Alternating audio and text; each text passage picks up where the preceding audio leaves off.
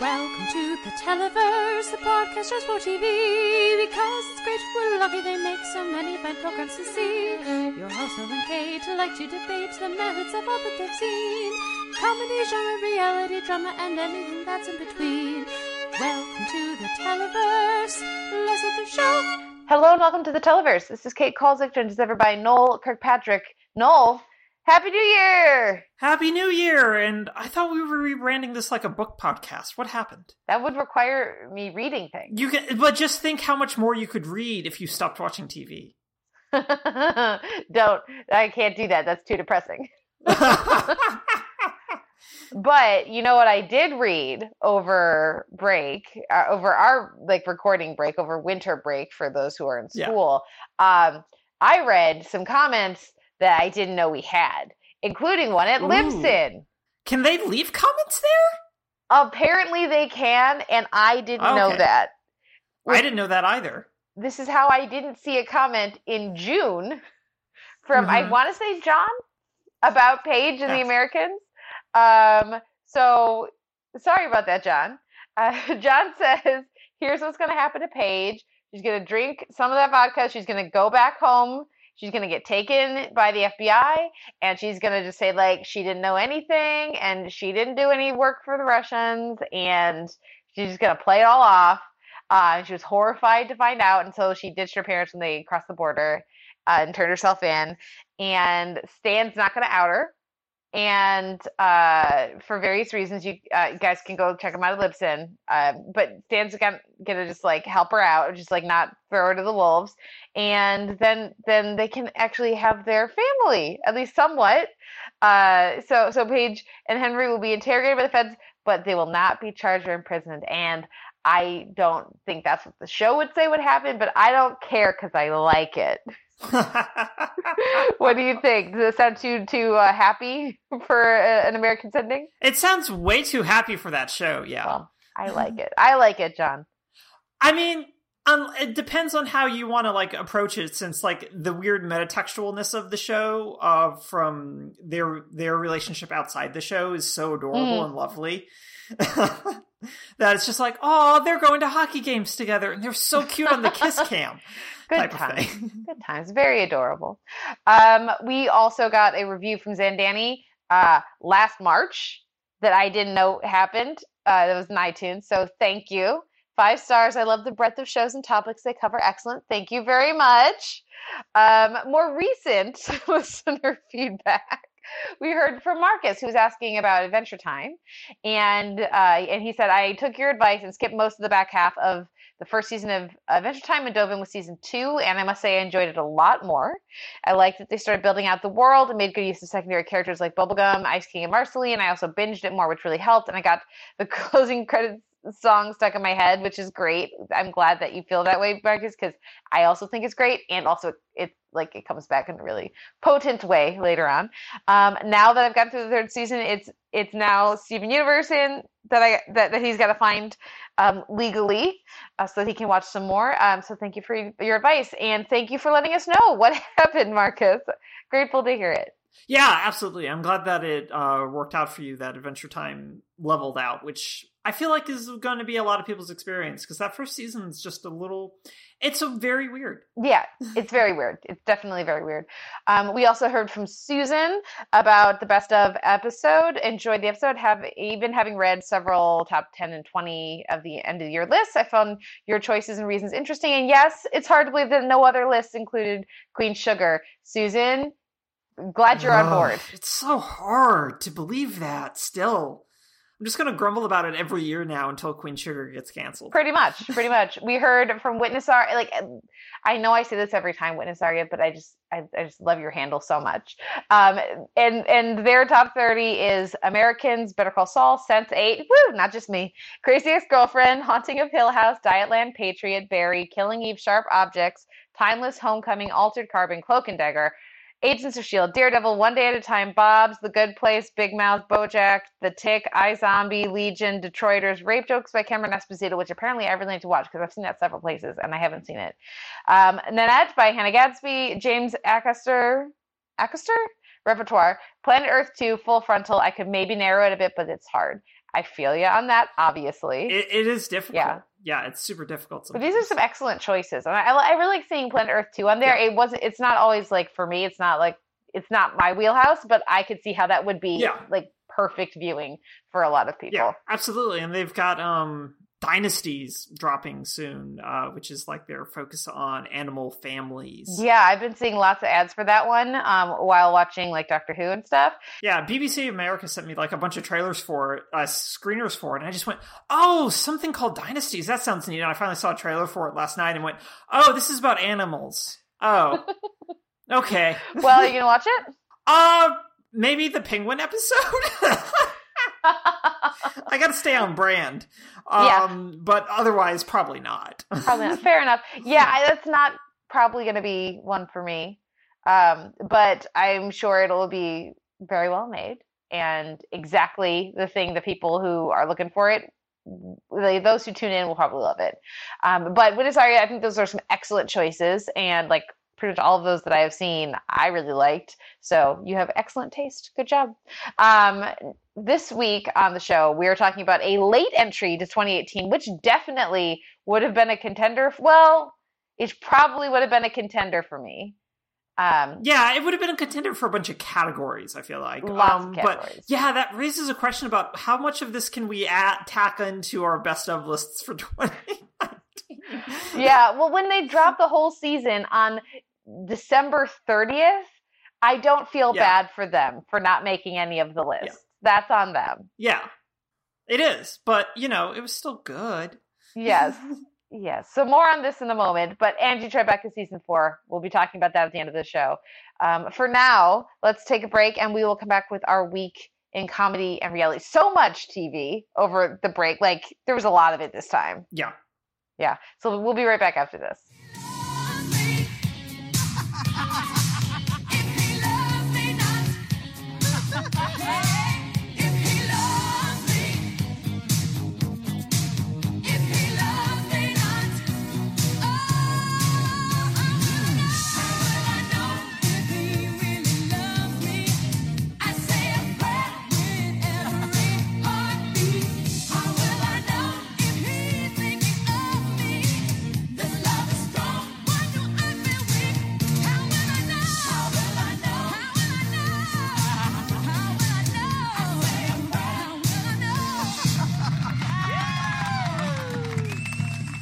This week in comedy, we're going to talk a bit about the Grownish premiere, Better and Nothing Was the Same. Then I'll talk a bit about the finale of I Feel Bad, I Don't Know My Dad, and There's Never Enough Time. These aired last December, a few weeks ago, but I figured I would wind up sort of my thoughts on I Feel Bad, the only new show that I actually stuck with last year.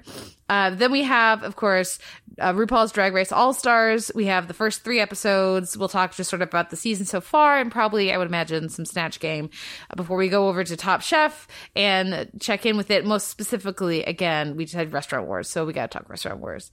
So first up is Grownish, and I forgot that this was coming back until I saw it pop up on my DVR. And I was just not like, oh, I can't wait to watch Grownish. But then as soon as I started watching it, I was very pleasantly back in this world. What was your experience with this premiere? Were you like anticipating it coming back, or just sort of, did you enjoy the premiere, or were you not missing it? I was missing it a little bit. I do think that the show, like, in season 1 was good, but suffered from like having too large of a cast. And it's fun watching them sort of deal with that in the premiere by still just giving everyone little bits about what they did during their summer vacation, which I thought was good. But at the same time, it just really called attention to just how big this cast is and sometimes how a little unwieldy it can get. And also the fact that they just kind of glazed over her addiction to pills. Yeah. I like that they specifically called it an addiction. Yes. But then didn't deal with it in any way, shape, or form. No. Yeah. I still hope they're going to come back to that. We'll hopefully. This week was a weird week for me and people on pharmaceuticals, as we'll get to when we discuss genre. Mm-hmm. But so I knew this was coming back, and I knew it was coming back like at a weird time. This is always a weird time for shows to roll out. So while I liked Better, I think Nothing Was the Same was a stronger entry for me, in part because of the how specific it was. I'm leaving that in now because that was awesome. Yeah, no, please, absolutely do it. How specific it was in sort of a young person type of experience of navigating that kind of relationship and how their communication was functioning.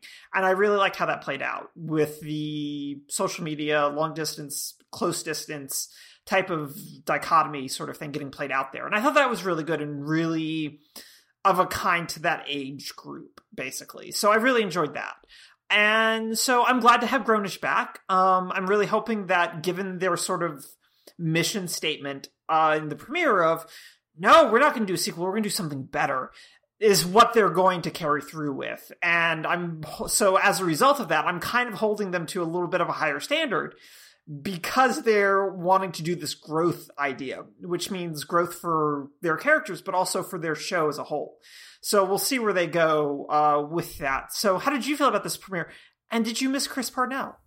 I did not miss Chris Parnell. I think that he is very good in that role and works actually way better than Charlie in that role. But I also understand that they had too big a cast and they needed to cut somewhere, and that was an easy place to cut.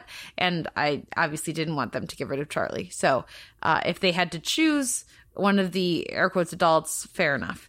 It doesn't make any sense. He makes way more sense as the teacher, but we'll see. We'll see what they do.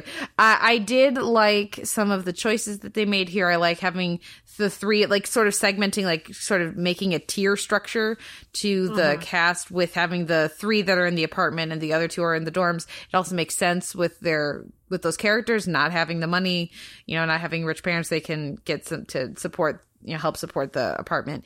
I liked, even just on a shipping level, I'm much more interested in what they're doing here with Luca because it feels like then they're gonna do something more interesting by the end of the season as opposed to starting off idyllic and then having like a bump in the road so that we can have some more will they won't. Like this feels more honest and more interesting, and I think is a better sign. Not only are the first 2 episodes, I think the stuff that we get with them good and very real, but it's a good sign for what may be coming. So that sort of has me encouraged. I like the awareness of like the ridiculousness of the problems. Like, oh no, our apartment is messy.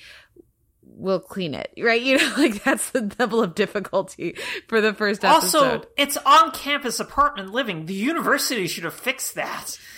Well, is it or is it? Because, like, I don't know. When I was at U of I, they had on-campus apartments that were private, that were not connected to the university. So that was sort of what I assumed this was.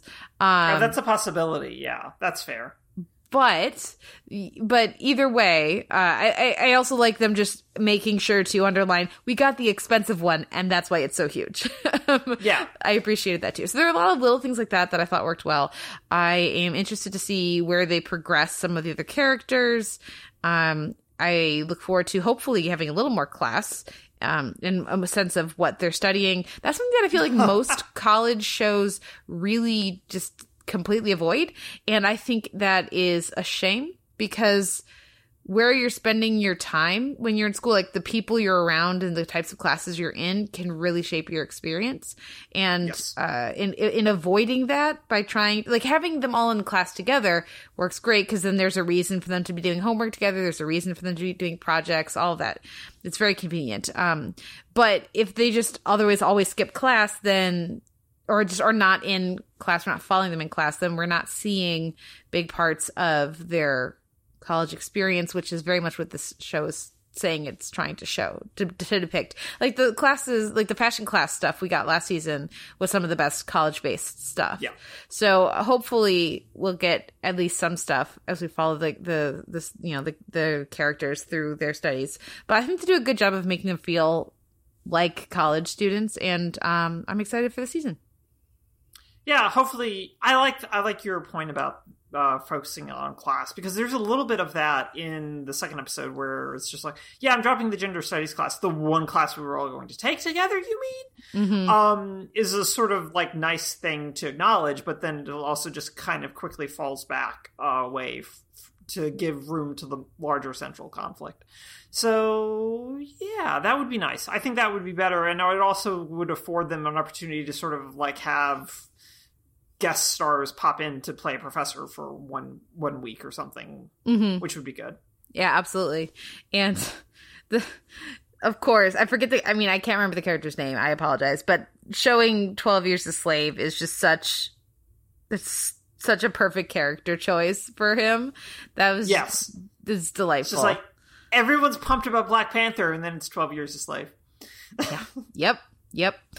So yeah, I'm gonna be watching the season. I look forward to seeing what else they come up with. And I was surprised how like immediately back with this team I was. I really like this ensemble.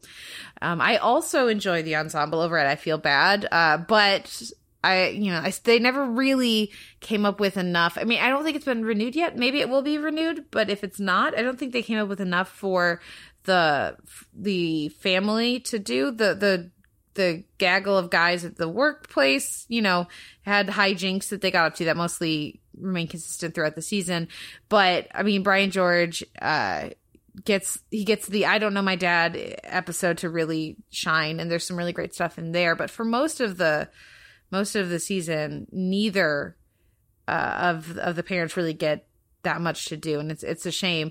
The season ended up being it was better than a lot of the other comedies I checked in with. I might have liked The Mayor more if I had stuck with it, but I didn't. So maybe that like second half of that season, the beginning of 2018, would have stuck with me more than this one did at the end of 2018. But I was happy to have spent the time. I still really like the performers, and it never quite lived up to what I hoped it would be. But we'll see. Maybe it'll come back. And if not, I look forward to following some of these performers and other projects in the creative team as well. So, I think for me, it says quite a bit that I did stick with I Feel Bad in a way that I didn't with like God Friended Me is still saved on my DVR, because I have to like go to the physical TV to delete the series recording. But I still don't, I've been just deleting it on my laptop every week and not watching it. So that tells you my level of investment in the only other new show that I set a DVR pass for. Yeah. And I fell behind on God Friended Me too. And after that really not great episode that you and I both watched. So, yeah, I don't think I've kept up with anything really new broadcast-wise this year at all. I'm trying to think of one, and I can't. That's unusual for us. Usually there's, like, at least one or two. Yeah, normally there is, and not this year. No. I think Murphy Brown counts, though. I did. Yeah, no, that's true. I did watch all but one episode of Murphy Brown. So, okay. It was bad, all of it, but yeah. Hey, we like Jake McDormand, so... Yeah, it's Dorman. What is it? McDormand. McDormand. Thank you. Yeah. Thank you. We also like RuPaul's Drag Race All Stars, we like RuPaul's Drag Race.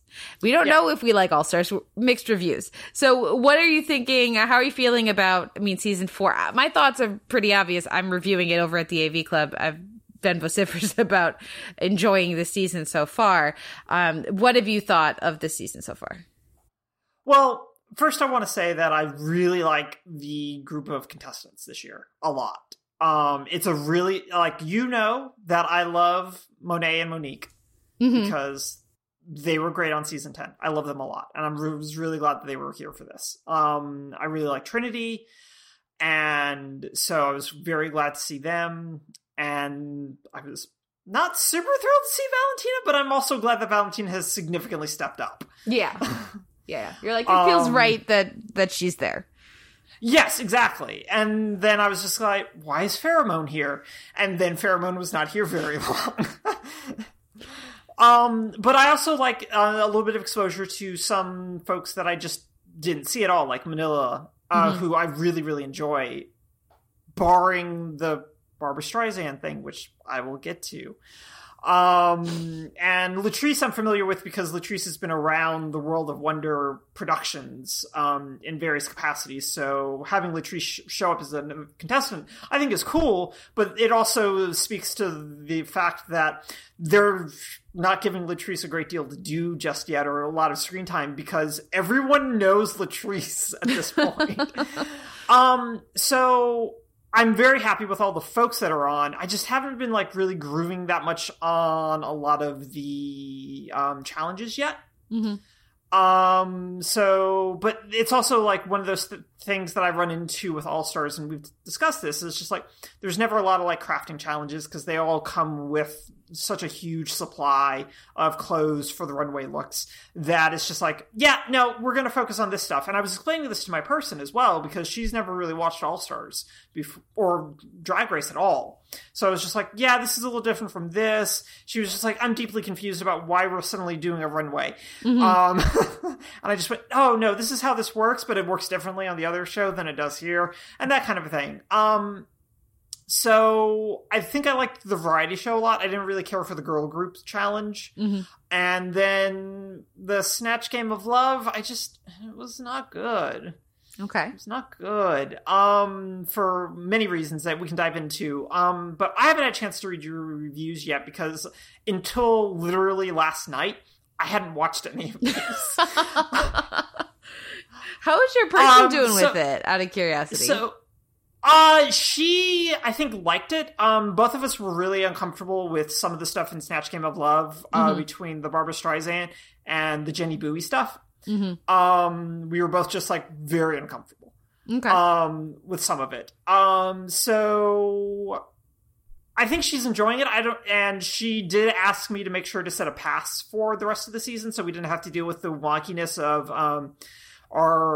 we use a, HDMI radio frequency streamer, since our TV is far away from our cable outlet. Mm-hmm. So it just beams it to a receiver, but for whatever reason, the receiver and the transmitter don't like on demand, and it gets really glitchy sometimes, and we can't figure out why. Mm-hmm. So now we have a season pass, so we can just fast forward through stuff without ending up in the middle of a runway after a commercial break. Yeah, that's not what Which happened.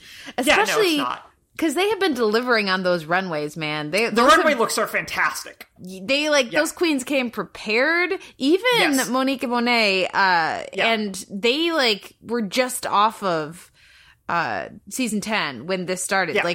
I think there was they filmed the finale for season 10 after they got the call about being on All Stars. So okay, when they were getting ready for All Stars, Monique and Monet still had to put together the finale looks and everything. So they had to spread their budget even further than everybody else. So yeah, it is that they've been, all the queens have been delivering on looks, and that's terrific. Yeah. My standout of the season so far is definitely that insane silver thing that Manila wore. It's so good. It's phenomenal. I could not get over it. Drop. Yeah, just on the floor. I have liked the season much more than you, I think. Mm-hmm. I really like you. I also really like the queen. I always like when they have a range of different kinds of strengths, but also different types of queens, more looks queens or modeling versus comedy versus pageant, you know. And they also have a good range of ages, which I appreciate. Yes. So having Manila there, having Latrice there, especially. Latrice is I think 46. And of course they're from season 3 and season 4.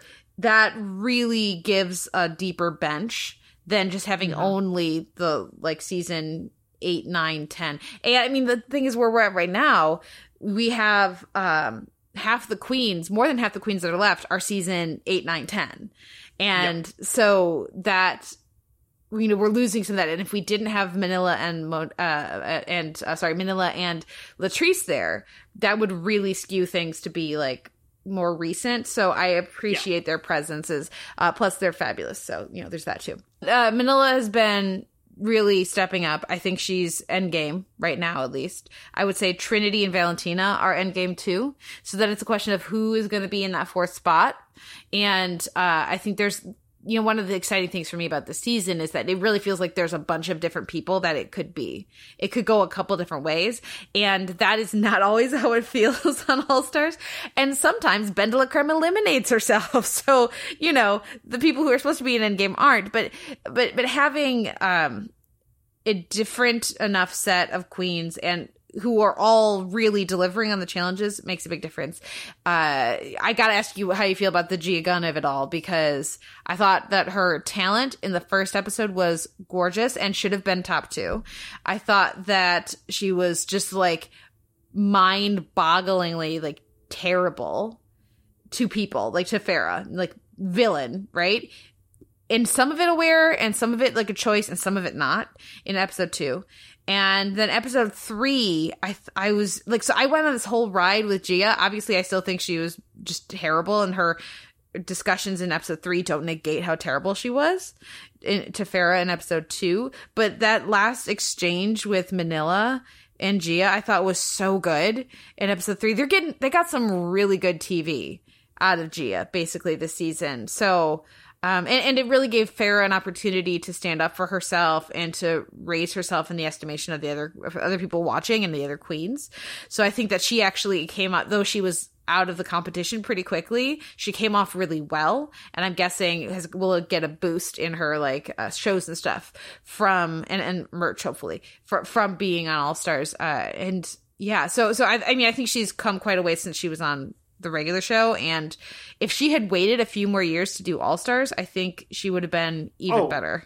Yeah, I do agree that Farrah Moan really should have waited like a couple more years before coming on All Stars. Mm-hmm. So as for the Gia Gunn of it all, you're absolutely correct that the talent in the first episode really should have been a lot higher because it's very good.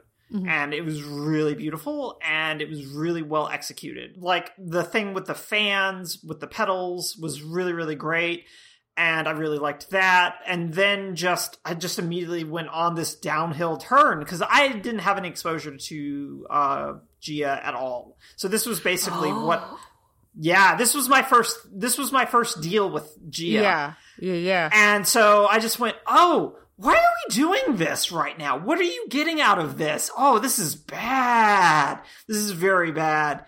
And so the whole thing with all the drama was being heavily manufactured with Farrah was just really off-putting and really not great at all. And then the Jenny Bowie stuff was just racist. It was just really offensive, and I don't think that she was trying to do that. I do believe her that she was trying to be funny, and she just isn't funny and doesn't know funny, and is not like some of us are not funny. I am not funny. I know well enough to know that I am not a funny person, and that is okay. But here's sort of my takeaway. Yeah. I didn't know who Jenny Bowie was before this, and after this, I went and looked her up, and I'm like, oh, she is a fascinating person, and I'm glad I know who she is now. I really appreciated that Michelle included some of that, because they don't always do that. They usually don't. And so at least there's that, but I mean, even if you're not funny, she could have done, like, who Jenny Bowie actually is, as someone who survived, like, the Khmer Rouge in Cambodia and then, like, was separated from her family for a long time, and she's got family all over the world now, and came to America and got married at, like, 18 and then divorced, and now she's married to somebody else and has a really supportive, wonderful husband and has kids and has built up an empire for herself on her ability to be a badass at nails. It's a fascinating life story, and she's really interesting. So even if she wasn't funny, there was a much more interesting performance that she could have done. Yeah, no, and that's the thing, is like, everything you've told me, there's some really ripe material there. Yeah. To draw on, even if it's just to sort of do a Wikipedia sort of approach that Valentina did with Eartha Kitt, which I think that she got hip-checked a little too much for that Eartha Kitt, which I think is very fun, even if it's a little book reporty at the same time. Yo, that was just for the drama. That was the only reason she was bottom 2, because everybody knew Gia had to go home. Yeah. So it was just really frustrating. So I was glad when Gia was eliminated, just because I wasn't feeling the dynamics here. And I was also like, well, now we can get away from that, hopefully, a bit, even though there's like ginning stuff up with like Trinity right now in particular, across the board. So we'll see how that plays out. And yeah, so I'm ready for it to sort of kick into another gear now that we've done this. I do like how they did kind of break up Snatch Game this time with like 4 and 4. I thought that was an interesting concept to do that, and allows for a little more better flow and traffic control almost. And so it allows people to sort of shine when they otherwise can get really quickly overshadowed, especially in the edit. And then that just didn't work particularly well for Latrice at all. No. But Latrice, you got to be able to deal with that. Right. Yeah, and I think it was just like too much, and I feel that. And then the only other thing I'll say, and like I understand this concept of a caricature of a caricature, but that Streisand was borderline anti-Semitic in its prosthetics, and I was not a fan. Okay. Yeah. Fair enough. Like I didn't see that for myself, because that's the thing with Barbara is her nose, and that people tried to get her to get plastic surgery, and she wouldn't. But it was thank goodness. It was so over exaggerated for me. Okay. That I just went, this is like Michelle calls it a character of a caricature, and I see where she's coming from.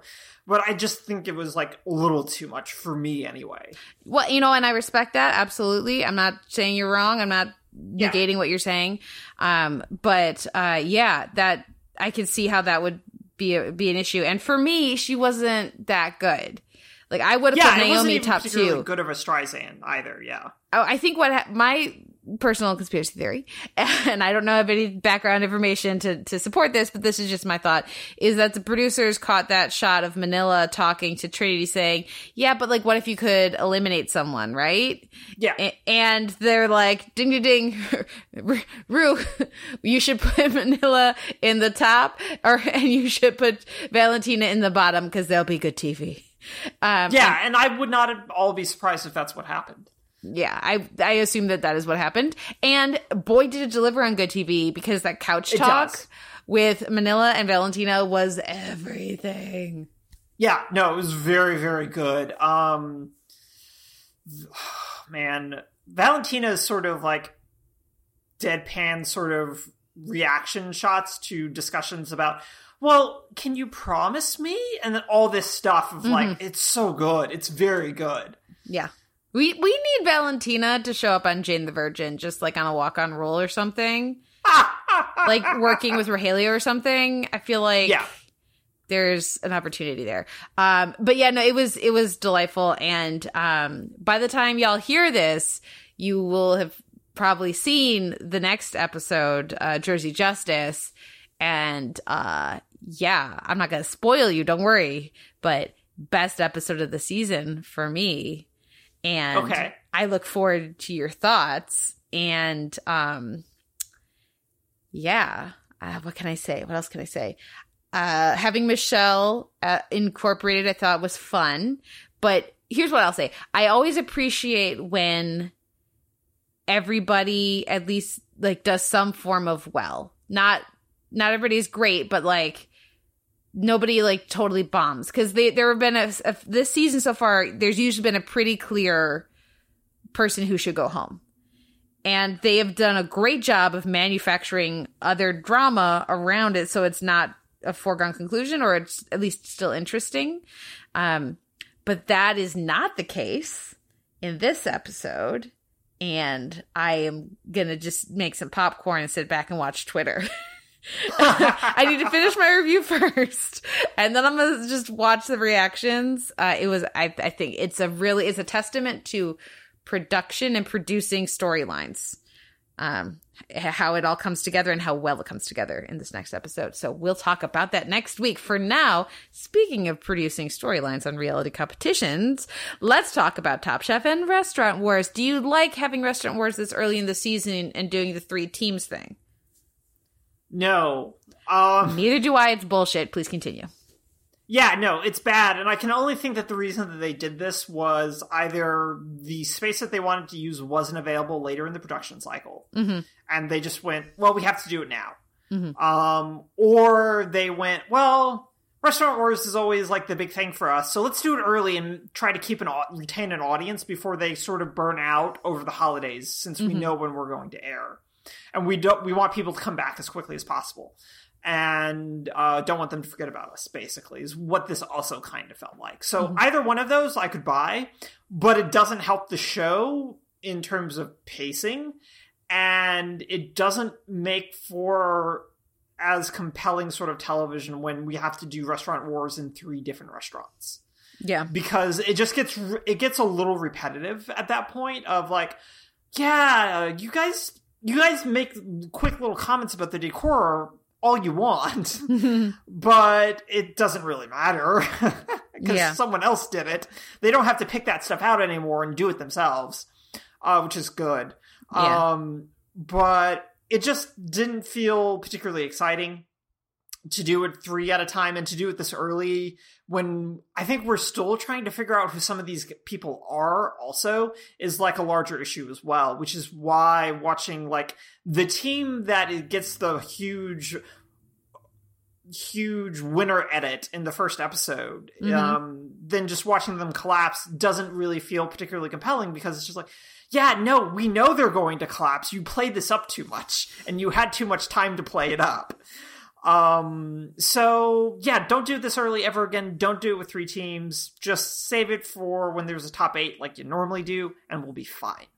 Well, and you know what else is that maybe this was intentional, but it seemed like the design team was stretched too thin because I don't blame Nene as much. I mean, I do a little, but I don't blame Nene for her failure on front of house to train the staff.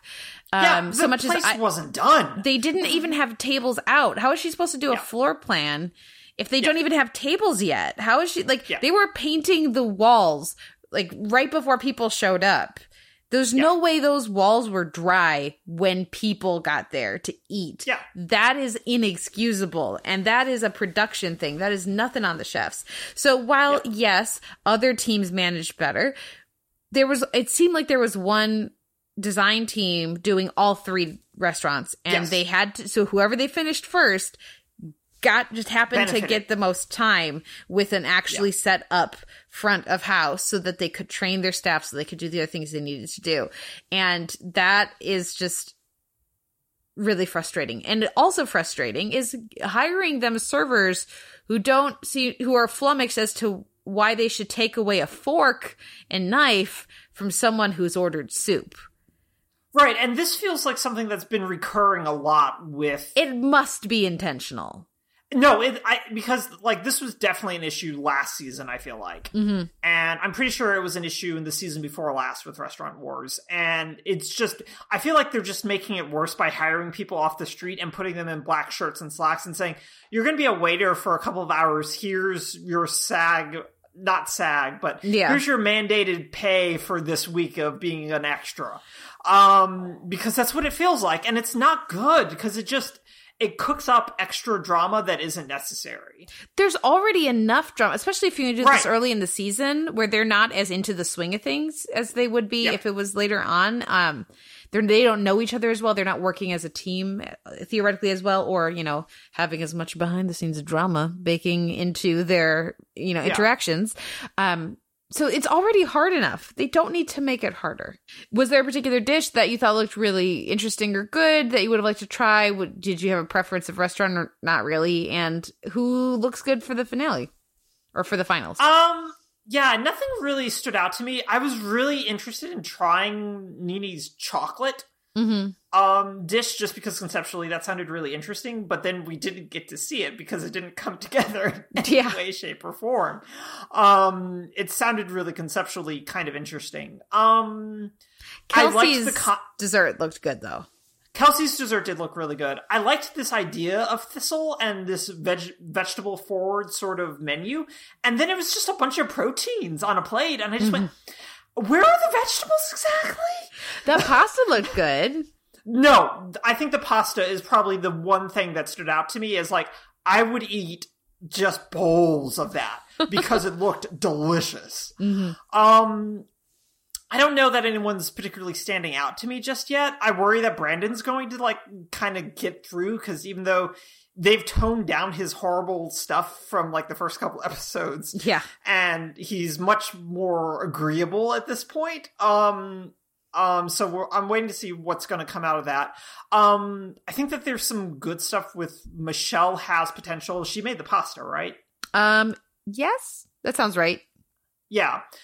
So I'm kind of banking on that. But those are like the only two that are like kind of standing out to me. But also like Last Chance Kitchen has the potential to really throw this into kind of up in the air depending on who wins the mini restaurant war battle between Nene and Brother, who are the two that are, we find out next week who wins. Yeah. And who gets to go back into the game immediately. I can't decide who I think it's going to be based on the laws of editing and the narratives they've been setting up. Because I felt like it had to be Nene because they were setting up this Nene Justin tension.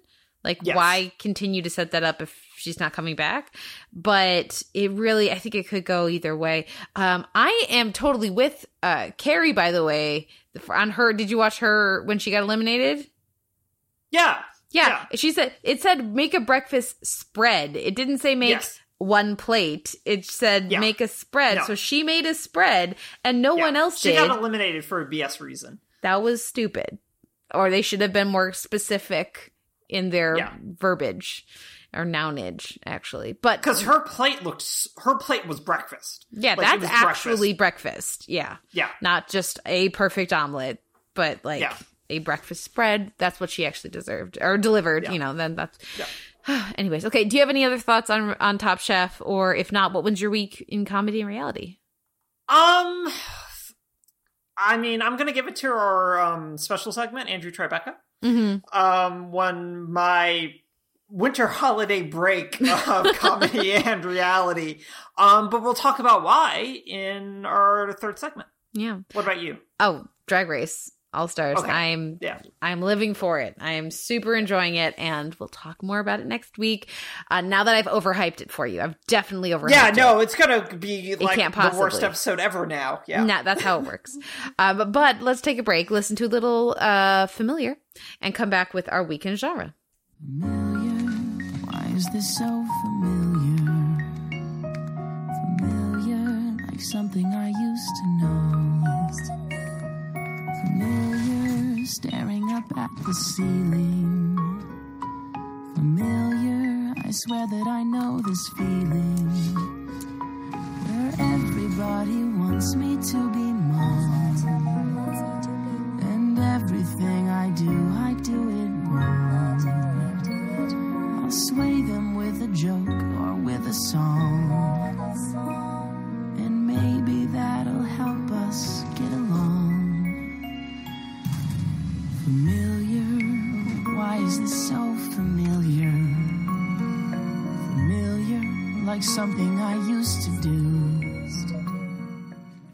That was Steven singing on one of the episodes from the winter hiatus for us on Steven Universe. This weekend genre, we're going to talk about the timeless, or I'm going to talk about the timeless finale movie, The Miracle of Christmas, parts 1 and 2.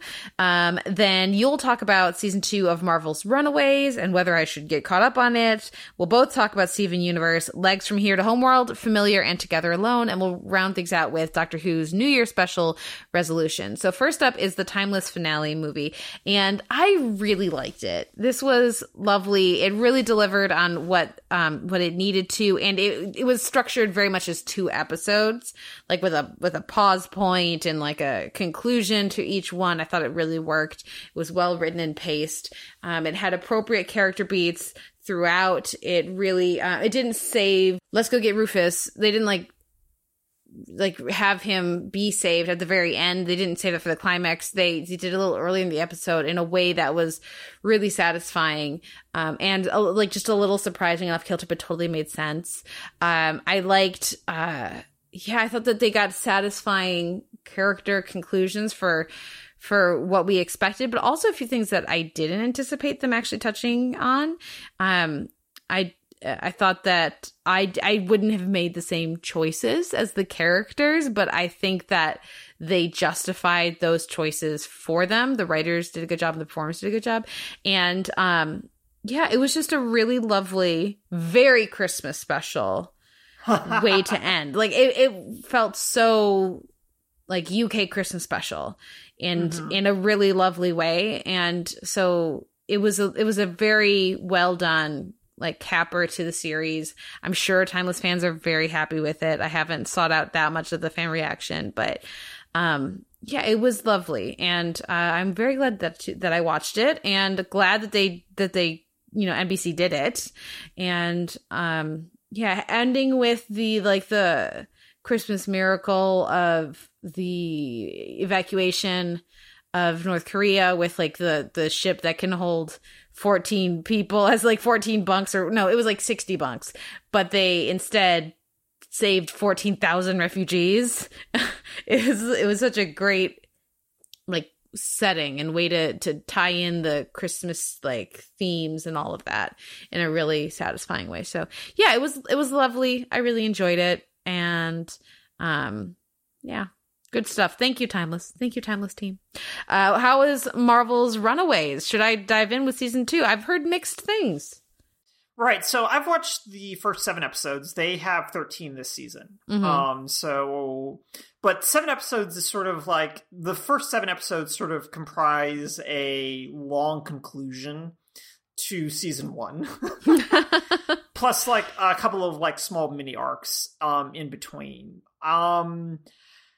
I think that this show is still pretty entertaining, and I still really like all the characters and the actors, both the teens and the parents here. But the season is just definitely very inelegant. There's a lot of we came to the conclusion and we're writing backwards type of plotting that is not my favorite thing, and there's a lot of it sort of like chained together, which is real bad. For me, like some of it is we want to get Darius to this particular place, but we need to basically separate Wilder from the rest of the cast for 3 episodes for really no super clear duper reason, just because we need to develop Darius in that subplot so that we can have what happens happen. And so that was really frustrating. There's a whole thing with Gert not having access to the medication that she needs to like function. And this is basically 4-5 episodes that there's a discussion about Gert basically sort of like her anxiety really ratcheting up and how she's handling that, and how the rest of the team, air quotes, is handling that. And it's really frustrating because I was watching this with my person, and we're just like, why aren't they knocking over a pharmacy to get her meds? Because they're perfectly willing to steal from their own high school to get a supercomputer, but they won't go get her meds. Yeah.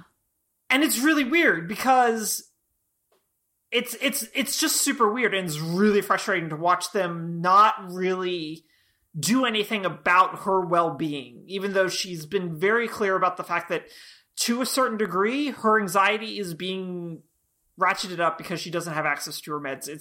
And the situation isn't helping. but there's no pushback from anyone, or even Gert herself going, we need to go get something for me. Mm-hmm. And Gert finally, eventually takes matters into her own hands, but it also results in, again, the whole reason why that we didn't knock over a pharmacy was to get to the Chase/Janet stuff at the end of that resolution, was what they wanted the whole time. So we waited 5 episodes, which is only a matter of days within the show's timeline, to get to the point where Gert gets her meds. And it's just deeply frustrating to watch them do that. So there's a lot of, again, writing backwards to achieve a goal that they want. Overall, it's still really entertaining, though. They bring in a character from the comics, heavily modified, based on what my person told me, because right before this aired, she read the first, I want to say 24 to 36 issues in a collected volume.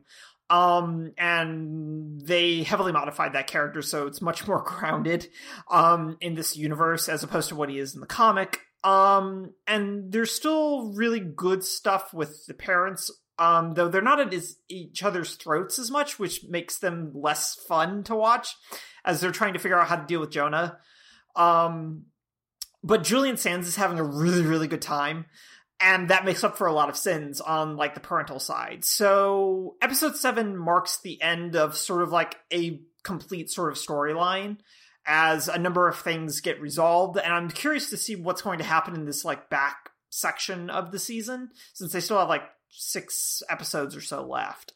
And what that looks like, and how they deal with the fact that their primary threat seems to be eliminated in some fashion. And what that looks like now going forward. So I'm curious to see what that is. As for whether or not you should catch up, just don't binge it if you do. Okay. Is sort of my recommendation. And I think binging this particular season amplifies the flaws a lot more than it enhances any sort of pleasure that you get from the show. So maybe do a couple and then take a little bit of a break, do a couple more, take a little bit of a break, do a couple more. Is probably the best way to watch this, as opposed to watching it in a long stretch, which is what my person and I basically did. We watched 7 episodes in the course of a day and a half. Mm-hmm. And it wasn't a great idea for the shows in this particular season. Okay. Good to know. Yeah, it's frustrating to watch a show that should know better. Right. Treat mental health as something other than health. Yes. And this felt like a show that would know better, but apparently not. Right. And I think a lot of it boiled down to the fact that they may have wanted a representation of, this is why medication can be helpful. Yeah. And there shouldn't be a stigma attached to that. And that is absolutely correct. However, it counters that of, well, they won't do anything about it, but they will do all these other things instead. And that's a really fine line to walk, and they don't walk it. Yeah. So it's really frustrating. Yeah. Well, sorry to hear that.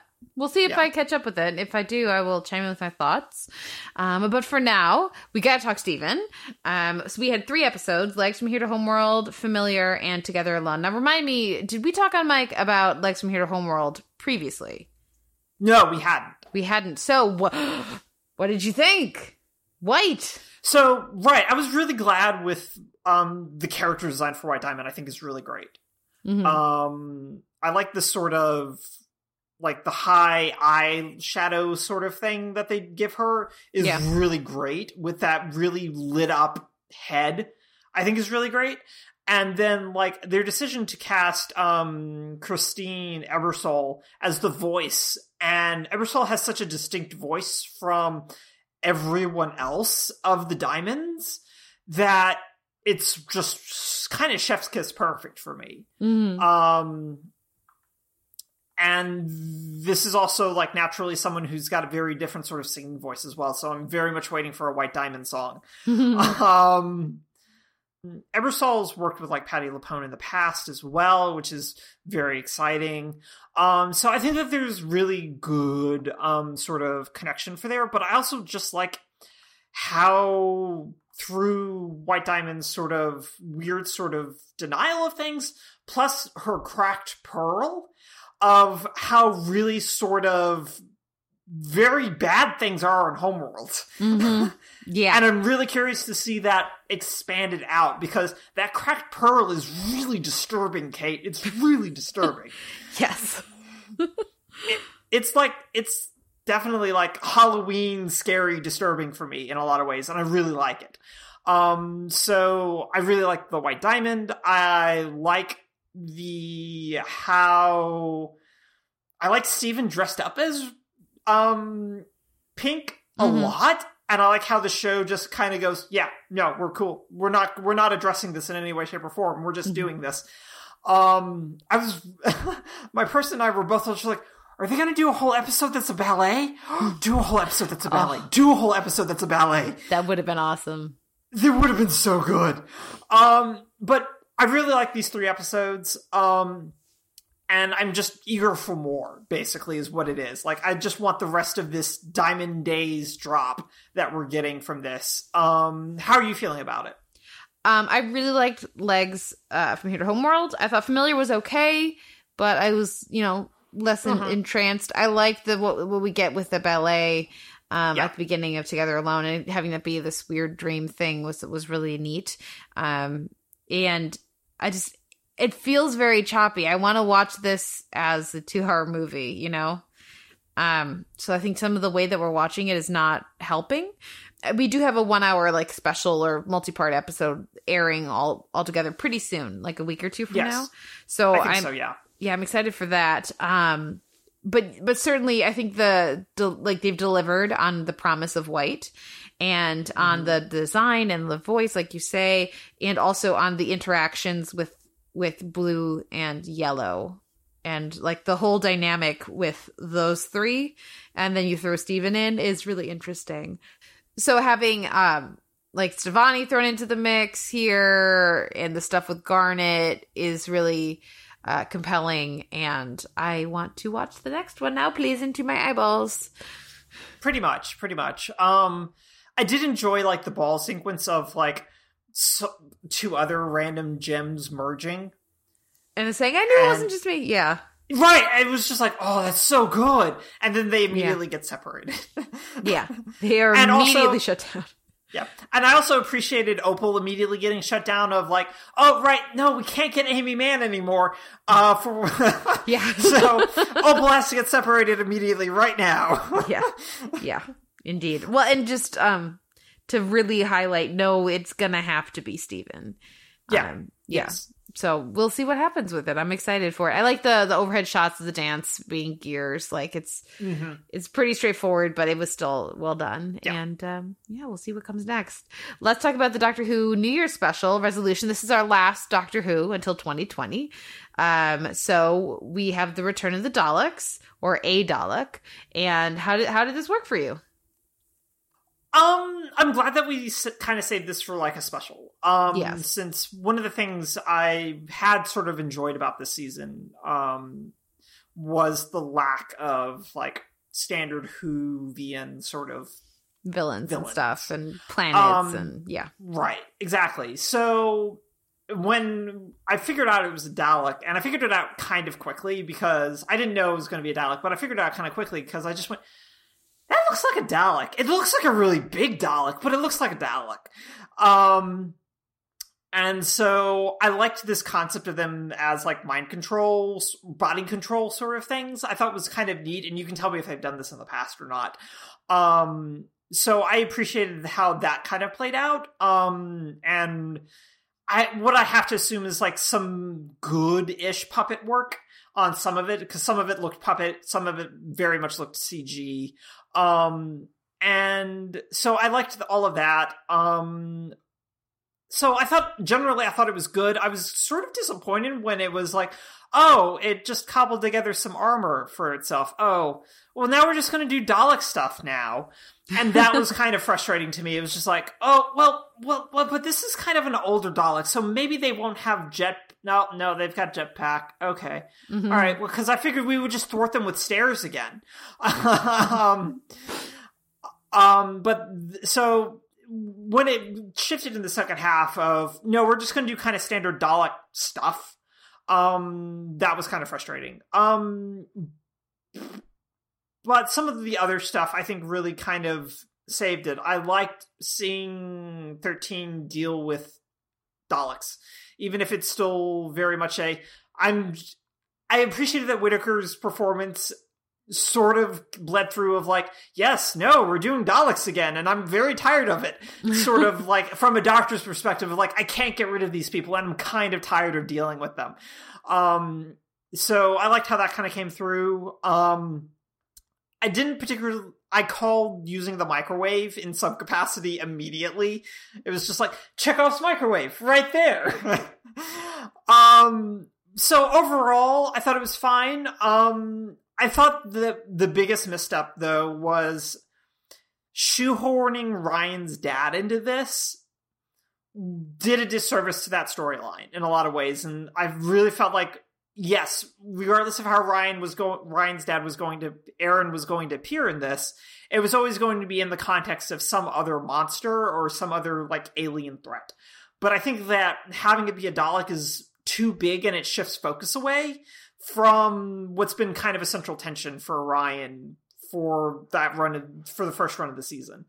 So I thought that was sort of a mistake on their part to do it like this, but it also, to me, indicated that while this is something that they had written in, maybe it was something that they just didn't want to necessarily too deeply explore, which is why they kind of resolve it here, and as quickly as they do resolve it. So that was kind of like a very scattered type of thing.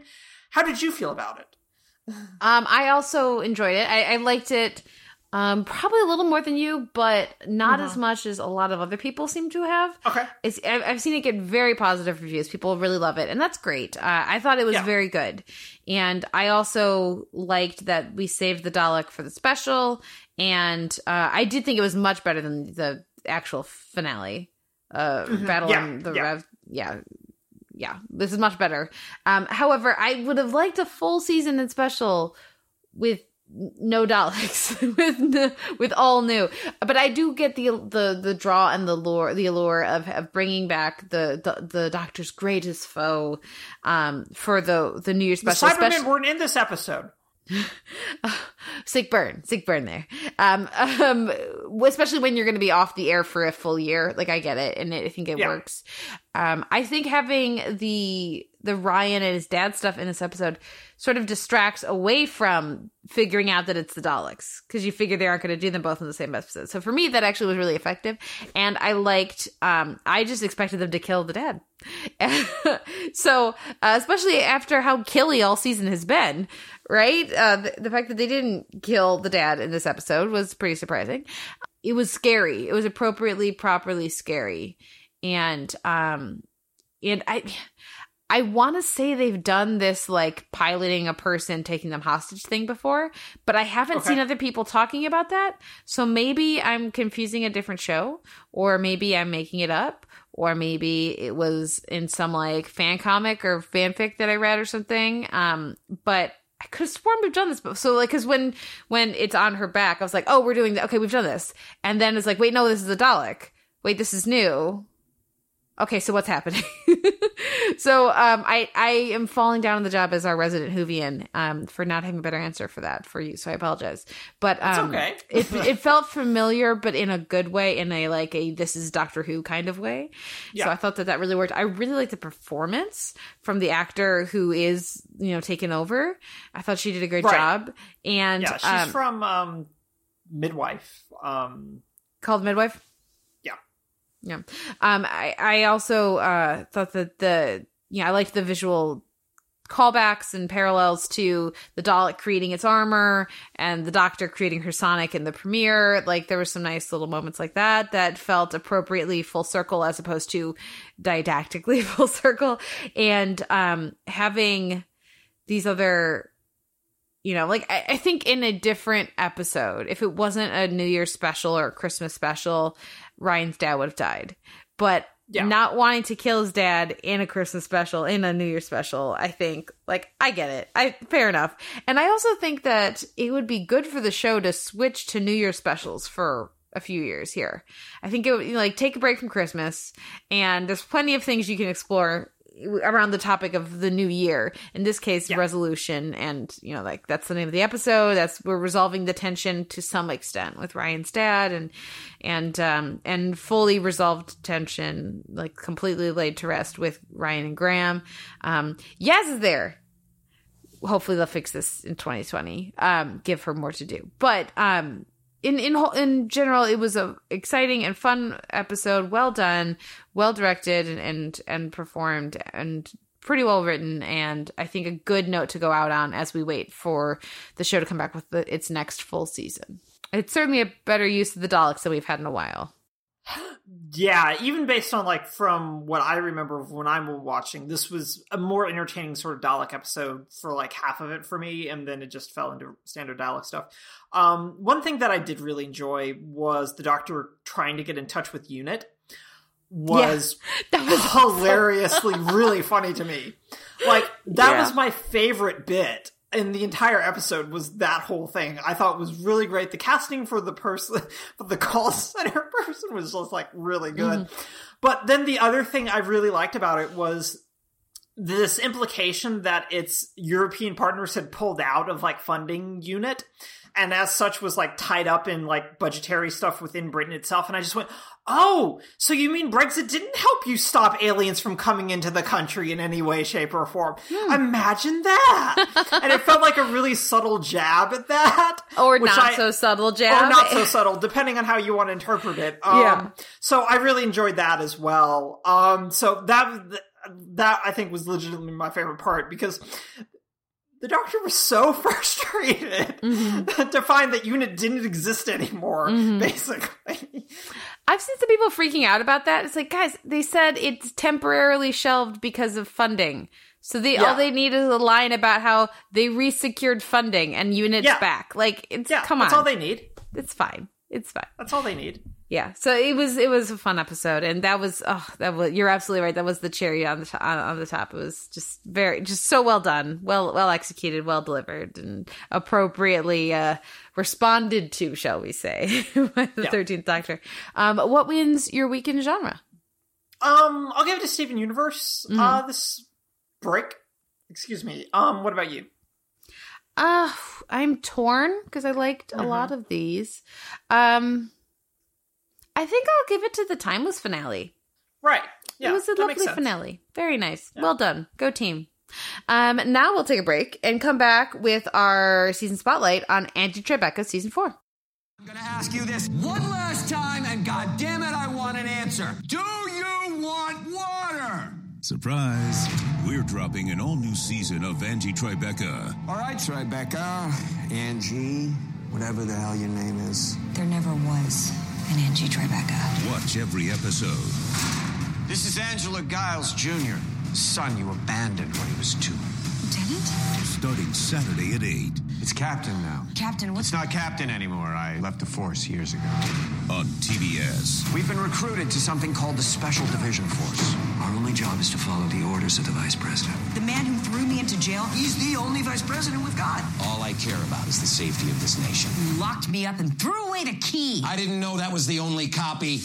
This Saturday, if you thought you knew Angie Tribeca... Get your head in the game. Listen, Angela. Call me AJ. Think again. Besides my birth, this is the first thing you and I have done as mother and son. That is not fair. I abandoned you to make my life easier. Don't remember the stuff you forgot. See that pinprick? Someone tapped this ass. And forget everything you thought you didn't know. He's peeing out. I can't close it off. Never learned how to tie a knot. Because this Angie Tribeca... I'm desperate to do a load of laundry. ...is not the Angie Tribeca. Ugh, they didn't clean mean? You initially thought you forgot to know in the first place. My gut says we should pursue this. Carl Reiner. It's an honor to meet you, sir. Why? Haven't you ever met anyone? Rose Byrne. Are you wearing a wire? He's me! Take him out. He's my son. Oh, shit, right. Isla Fisher. Back off, old man. Angelica Houston. Heather Graham. Carol Burnett. With Bobby Cannavale as Angela Giles. And Rashida Jones is Angie Tribeca. Watch every episode starting Saturday at 8. How do we know if we're even the good guys? Look me in the eye. We are the good guys. I stole the dead teacher from the cops. Now what? On TBS. We're back with the Televerse. This is Kate Kulzick, joined as ever by Noel Kirkpatrick. And that was a trailer for season 4 of Angie Tribeca, which we're excited is back with very little notice. They aired all the episodes of the season on TBS on December 29th and December 30th, just in time for us to be eligible on our 2018 list, but no possible way anyone could have actually included it. Way to go, TBS. But they don't care about lists, clearly. What did you think of the approach this season? We jumped 20 years in the future. Did we? Yeah. And we've got Rashida Jones is playing the 20 years older Angie Tribeca, whose name is not actually Angie Tribeca. And Bobby Cannavale is her, 18 or 22-year-old son. 22-year-old son. Yeah. And even though, and delightfully, they're 4 to 5 years apart in real life. In actual age, yeah. It's the Supergirl approach. Yeah. Crier should not be Lex. Moving on. The my favorite thing, is that each episode now, we don't get that awesome, burn thing. Which I do miss. I miss that very much. But what we do get is the discussion of how each episode they're going to infiltrate a different genre to have their heist. And each episode is in a parody of a different type of TV episode or show or approach. Did you have a particular favorite parody that they did? What did you think of this approach to the season? Did it end up paying off? Right. So, a couple of ones really worked well for me. Trader Foes, I think, is their strongest sort of parody one that they do. Mm-hmm. In no small part because, you get Rose Byrne and it's just good. She elevates anything. The guest cast this season was ridiculous. They got Angelica Houston. They got Angelica mother Houston. Yeah. They got Angelica Houston, Kate. To play Meryl Streep. Yeah. And which is just so good on so many different levels. Yeah, exactly. And I also really enjoyed parts of Freezing Cold prestige drama. Mm-hmm. Even if the execution of the overall episode I don't think quite works. Mm-hmm. But that whole bit of that scene where we see two people walking through the town and we're getting dialogue over it as if those two people walking are the ones having the conversation, and then we cut to the two people having the conversation on the bench where it's been the entire time, and then we never see those other two people walk past them. Mm-hmm. It's so good. It was so good. My person and I rewound it and watched it again because we both just died laughing at it. But I also appreciated how they just really aped all of the Noah Haley type stuff in that episode really, really effectively. The quality of the light in the bar was just chef's kiss. Yeah, no, it's really well executed. Even if the episode, I think, ends up relying too heavily on a No Country for Old Men reference that has no business being in here. Mm-hmm. Overall, though, I think that there's generally really solid execution of their genre parodies, even if some of them felt a little old, like the Glee one just didn't work for me because there wasn't any time for it. But it was made up for the fact by their Friday Night Lights parody being really solid. Oh god, Jerry Burns as Coach was so good. It's so, that was one of my favorites. Yes. Glitch Perfect. Not for the Glee stuff. The Glee stuff was good, but for the Coach stuff. And I was really enjoying the quality of the performances that we were getting, especially from Rashida Jones and Jerry Burns in The Force Wakes Up and in Glitch Perfect and in a couple of the other ones too, of just the way that the specifics in their performance to really key into those, like again, Jerry Burns as Miranda Bailey, or no, he was doing a kind of a combo, Miranda Bailey and Dr. Cox from Scrubs. Yes, and it was so good. And for me, that was the trouble when we got towards the end of the season and they stopped doing that. It didn't work. The season, I enjoyed it. Don't get me wrong. Anybody involved in Angie Tribeca listening, good job. Y'all did a very good job. However, the season kind of went off a cliff for me when clearly there were like some budget or conflict things, and Rashida Jones is just not around, and Jerry Burns is barely in the episodes. Cannavale is great, actually. I think he works really well here. He's so good here. He's so good. But I still really missed Rashida Jones and also Jerry Burns. Like, those are my two. I need them both for it to work. Also, not enough Hoffman. Yeah, no, there's not nearly enough Hoffman. Not nearly enough Murphy either. There needed to be a lot more Murphy, even though everything was above his pay grade. Yeah, I wanted to be continually reminded about the level of his pay and which things were above and below it. I also wanted different kinds of doors separating the front and back of the truck. I really was disappointed when we got away from some of those like touch marks. Yes, I was too. Yeah, but again, I'm thinking about the finale and Catherine Hahn. They just had Catherine Hahn there so they could do nothing with her, so they could waste her. And it's like, okay, that's kind of fun, but what's more fun is using her. I mean, Spider-Man Into the Spider-Verse used Catherine Hahn better. Yeah, and I mean, she's so good as a female Dr. Octopus, and it's very good. Also, if you haven't seen Spider-Man Into the Spider-Verse, sorry about the spoiler. But go see it. And please pay all the money to go see it because it's very good. It's very good. Yeah, no, it's disappointing that they don't use her for much, but what they give her to do, she does really well because she's Catherine Hahn and she can do no wrong. Yeah. But I do agree with you that they sort of like fell off a little bit around Freezing Cold prestige drama behind the Scandal Opera, in terms of what they were doing. Because like that whole infiltrate the genre with the supporting casting just fell out of the script weirdly. And I just went, but that was a really good thing you guys had going there. Why did that go away? So that was not great. The episode where Rashida Jones just disappears. I had a really long dinner. Was just like, was my response to that. Yeah. So I think either there was a time constraint or a budget constraint that just kind of impacted things that resulted in it not going. I have to chalk a lot of it up to just Freezing Cold prestige drama being filmed on a different location. And that eating up some of their budget.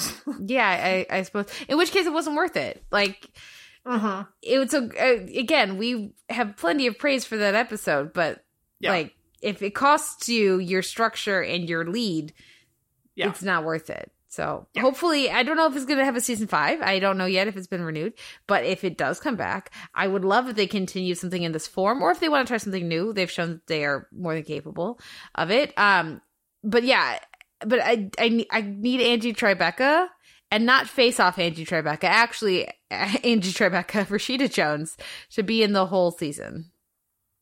Yeah, though I did appreciate them putting Taran Killam in that wig that was supposed to age up Rashida Jones to be 40 to 50 years old. And I appreciated that was the extent of what they were going to do with that concept of Angie is now Rashida Jones's age. We're going to put her in this like middle-aged woman wig, and that's the extent of what we're going to do here. I appreciated, again, that they did all of this, but I also ended up sort of missing the cop parody stuff, even though, again, I think they realized that they had sort of run that course, that there wasn't like that much more to do, especially as cop dramas have kind of fallen out a little bit to a certain extent, out of like the rotation to a certain degree. So doing different sort of genre parodies, depending on their execution, generally worked really well. So were there any particular other bits that stood out to you in this, or particular guest stars that really worked for you? Well, first of all, I couldn't help but think of NTSF SDSUV. Sorry, NTSF Yes. SDSUV, SD : SUV. No, I'm out of practice. NTSF SD : SUV : There we go. And I was sort of like, as I was watching, I was going, oh, this is really great.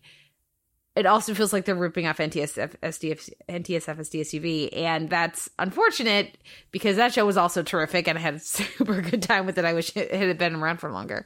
And I think that for me, in the first handful of episodes, they balanced those two things well, so it still felt like the cop show with this other stuff in it. But yeah, towards the end of the season, they just kind of completely lost the cop feel, and I agree that I did kind of miss that. As for other guest stars, so many of them gave such terrific performances, like Gillian Jacobs, like as she's like pouring wine into nothing and then drinking from an empty glass. Like she was just so good in like these just moments of absurdity. Dion Cole's episode was very good. And Angelica Houston was a big part of that. Yes. I also loved it's like fashion doesn't really matter, and they don't give her the speech. They just do the fire. That was very good. But the moments and performances that stick out the most to me are not even those ones. It is like Jerry Burns as Coach Taylor. Like that is my favorite part, or Rashida Jones as Meredith Grey, because she's just so captured, and not just Ellen Pompeo. Season 1, episode 1, Ellen Pompeo. I need Eliza Coupe in my life week to week. I have missed her so much. She's terrific in that. Gina Torres, when she shows up, is so good. I miss her so much doing this kind of ridiculous comedy. Though apparently her character on Suits is getting a spinoff, or already has a spinoff. Either one of those. But I think that, their use of these guest stars, and I mean, yes, it's cool when the movie stars stop by. I actually am more invested in the TV stars that stop by.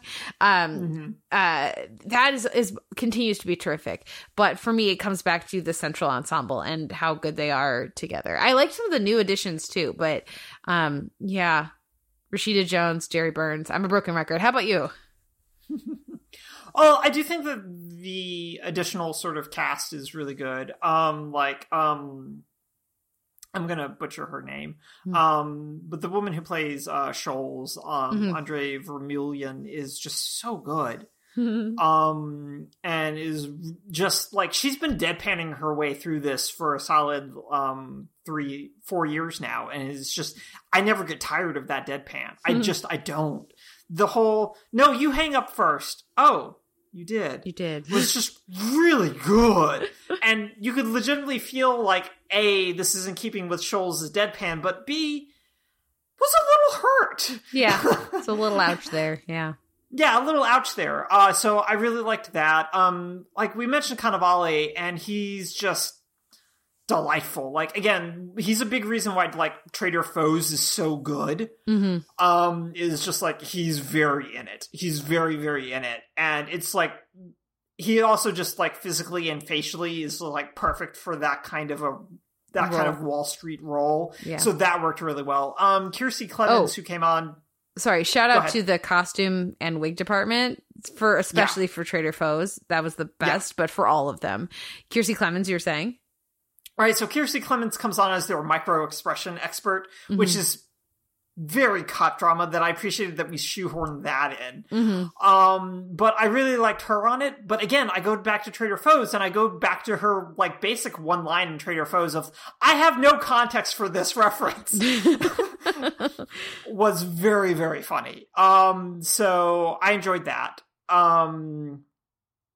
So I think there was just really solid sort of thing, but I think you're generally really correct in that without Jerry Burns and without Rashida Jones, and particularly without their give and take, the show loses just like enough that you realize how much of the special sauce is the two of them. Yeah. Well, and before it was very much Angie and Giles, and they've had different dynamics, but I think that what we get here works even better if they used to write. And then they find that, which is so exciting to watch as, you know, as a viewer and as a critic. But then to see them have that and then you give it away. It's like, no, come on, what are you doing? I need you to go back to New Orleans and meet or is it Boston and meet the other Jerry Burns' Irish cousin, and then go back to New Orleans and meet his Cajun cousin. And I think some of that's, you know, that fun was sort of lost. They tried to get some of that with all the French stuff. That really didn't work for me as a connecting thread. And having it come to such a head in a big way in the last couple episodes, I thought also didn't work. The explanation, President Carol Burnett, delightful. Yes. And also just like such a real good name of Priscilla Philcox is a good name for any character. Yeah. Very good.